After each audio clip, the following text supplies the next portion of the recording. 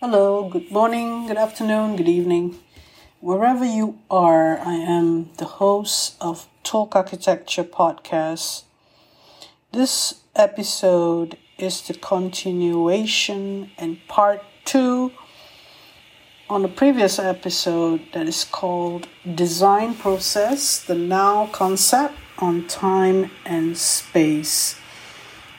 When I recount the mental health perspective that included the body, mind, and soul concept, and I discussed into the notion of time and space, veering towards phenomenology in architecture. I decided to tackle this topic today, looking at the definitions of phenomenology in architecture. The first instance I found is an essay by, if I'm not mistaken, the name is Krauss. It could be a lecturer giving a description on the theory of phenomenology. Please excuse me if I don't get this right, but in terms of the reference, the theory of phenomenology, analyzing substance, application, and influence. Architecture 630 on theory and context. So I found this to be something that is useful for me to explain further, to discuss further on this topic of now, the idea or the concept of now on time and space. It is said that this is something which has been discussed for a long time. The phenomenology of architecture is a philosophical study of architecture.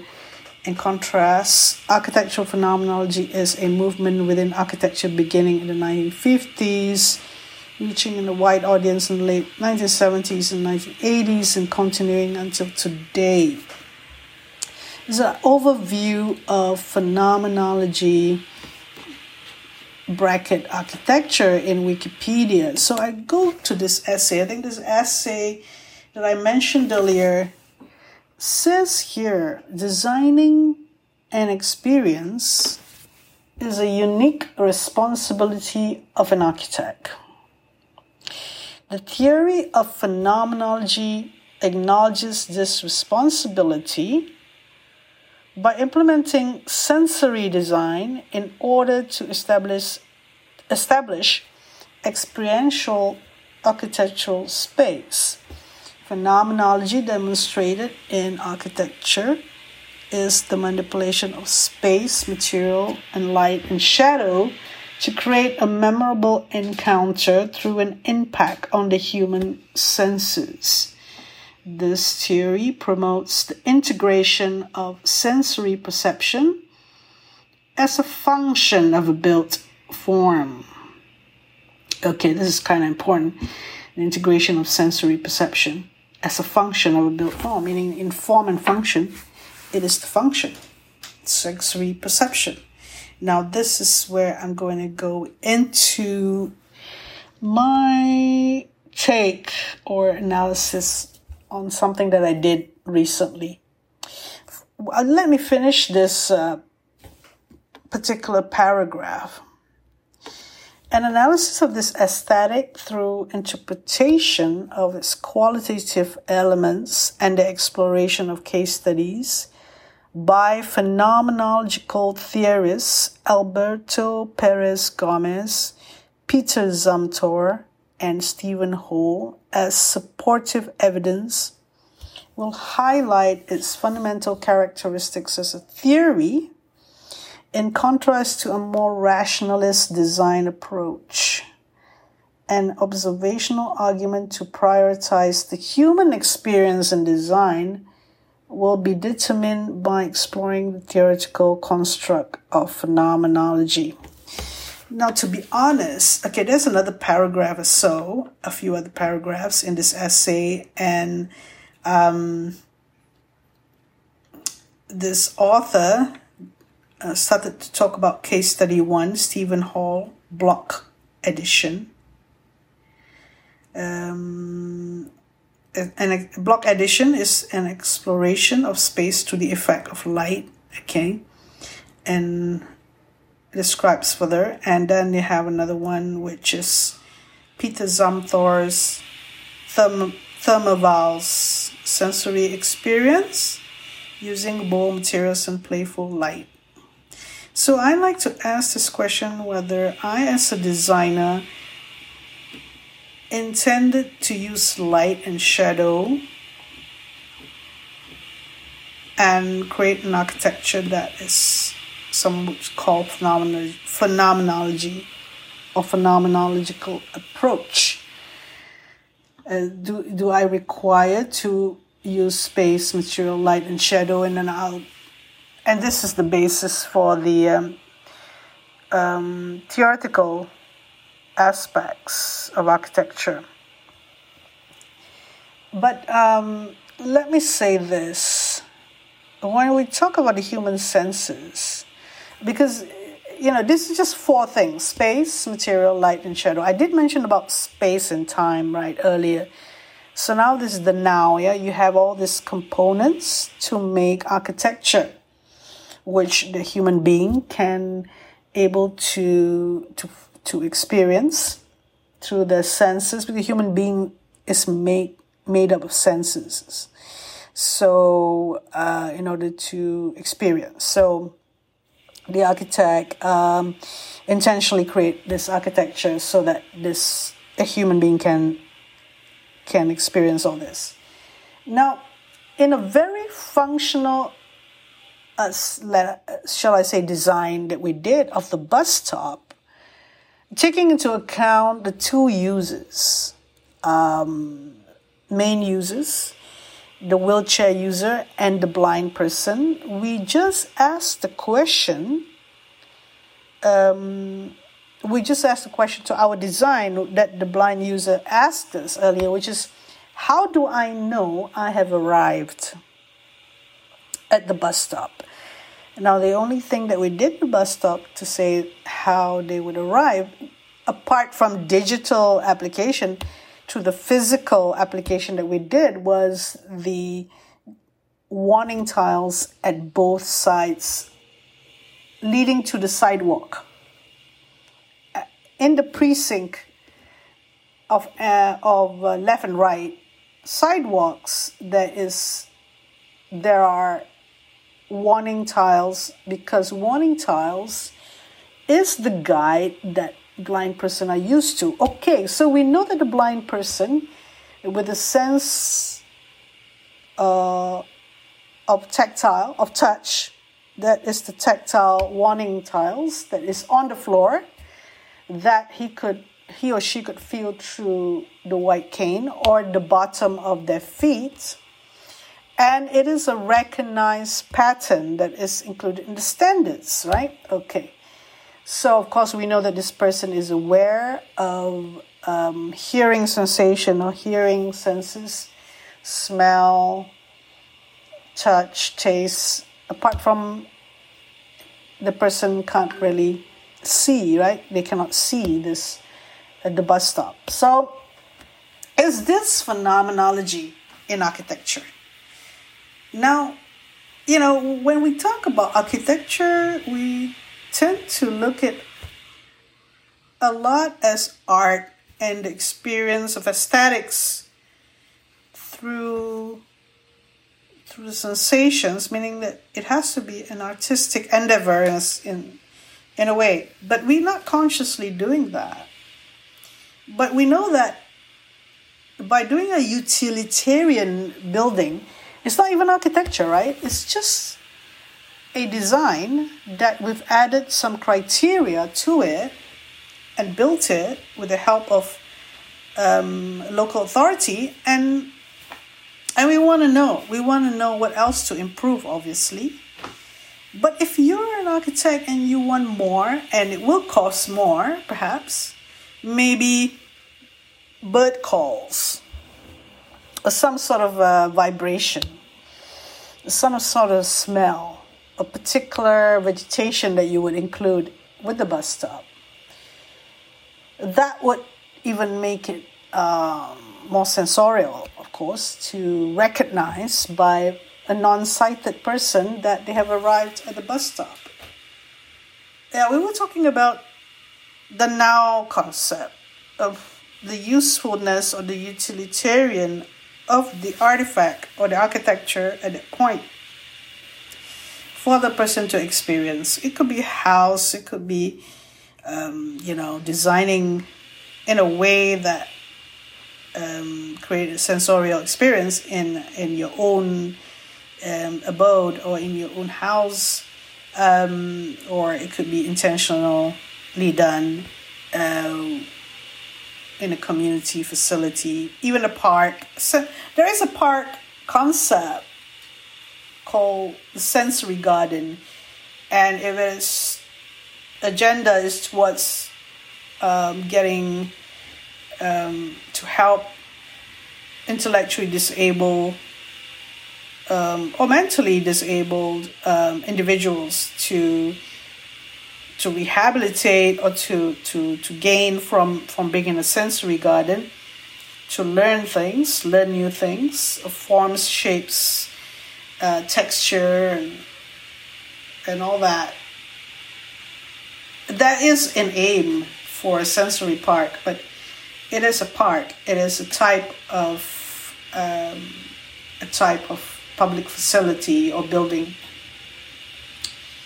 So when it comes to a transit point, such as what we did with the bus stop, we only work with the limitation of cost.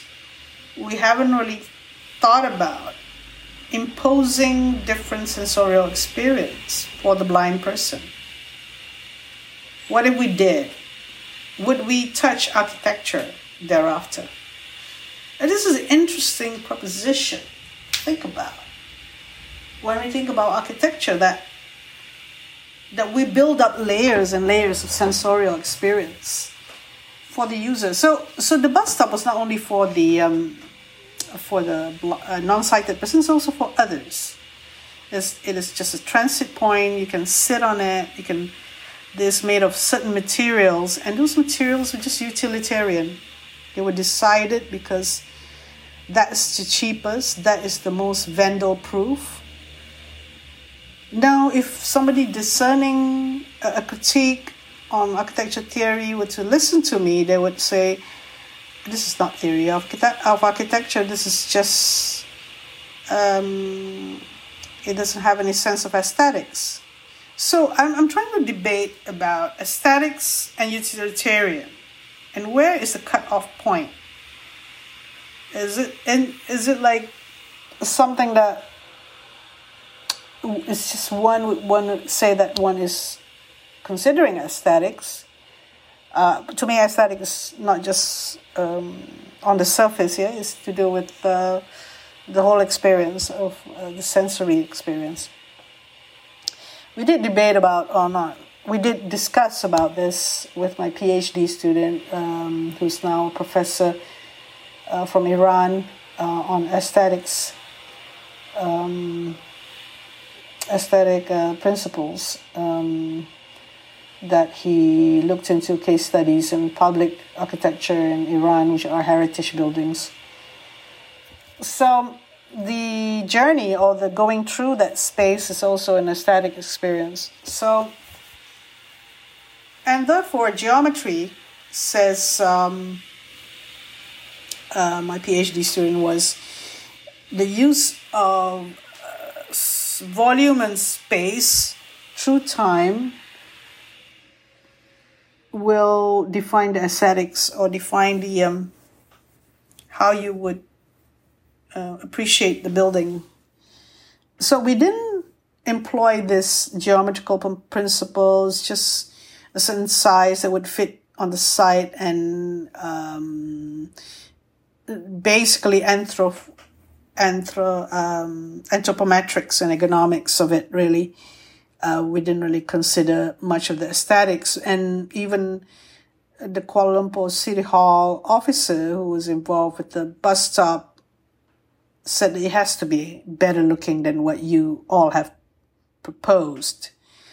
So I think that is the criticism about our bus stop, that we didn't have an aesthetic sense in a way that normally people would perceive it. But in my opinion, it's left to the interpretation. What am I talking about when I talk about it this way? Is that phenomenology in architecture, to do with space and time, and to do with public facility, is not easy to control in terms of geometries, order, and proportion. Other things will come into fore, and to defend this aesthetic sensibilities is not an easy task to do when you're dealing with others. And even myself, I was not focusing on the aesthetic sensibilities. I just did a design that is trying to make it as cheap as possible. But I believe that if we were to explore the bus stop design, which is have universal design principles for everyone, all users, if we were to look at aesthetic sensibilities and using cheap materials, we can elevate it to another a prototype that is doable, can be done, and yet it has to measure to those principles that we want in terms of sensorial experience that would help the user. Now, it's all a matter of perception, you see. I'm veering away from the preset topic of this podcast episode on the now concept on time and space. This is part 2, and but I'm more exploring the phenomenology in architecture and taking on some points from the essay by Krauss. Designing an experience is a unique responsibility of an architect. So, when we talk about art as an important component in architecture, the form making, that's when it is that layer of design that we have to consider to deal with the sensorial experience, in my opinion. So we can learn from theory of architecture to improve on what we do by talking about it.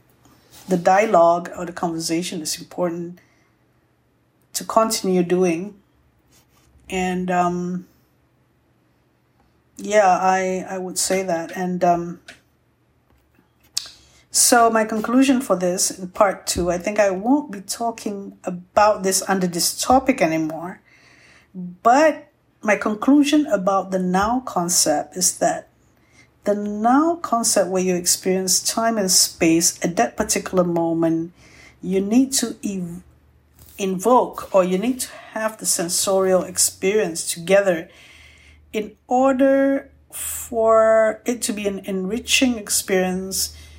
The utility of it much more for diverse use. It could mean different things for different people, and it could make it more memorable and able to assist with the orientation or wayfinding or the sense of the space when you encounter a particular design that provides that sensorial experience much more than just one thing, but a few other things, then this would help many more users. I mean, we were designing for blind persons and wheelchair users mostly. I mean, we were targeting those two categories of users, but we know that there are other users. And we haven't really gone into the research yet for this sensorial experience, like for the intellectually disabled person, for example, autistic persons or persons with Down syndrome or persons with rare disease, and other users. That there are many users who have different things, different diverse needs. So it could be that the bus stop or a transit point could be much more interesting if we can press aesthetics as part of function. Now, that's the thing that I was trying to get at. Practically, when we're trying to convince other people about universal design, it is limited in a way. The universal design principles, the 7 principles, they are very utilitarian, more for digital architecture, but architecture with the experience and the now concept in time and space. I think we could push the boundaries of designing, or we could push it further to add more layers to the experience. And I think that this is something that I discovered today, and with the help of this essay, I would try to put this in the description below, because to me it's useful. But you can always Google phenomenology. You can always Google phenomenology in architecture to find some of these interesting articles.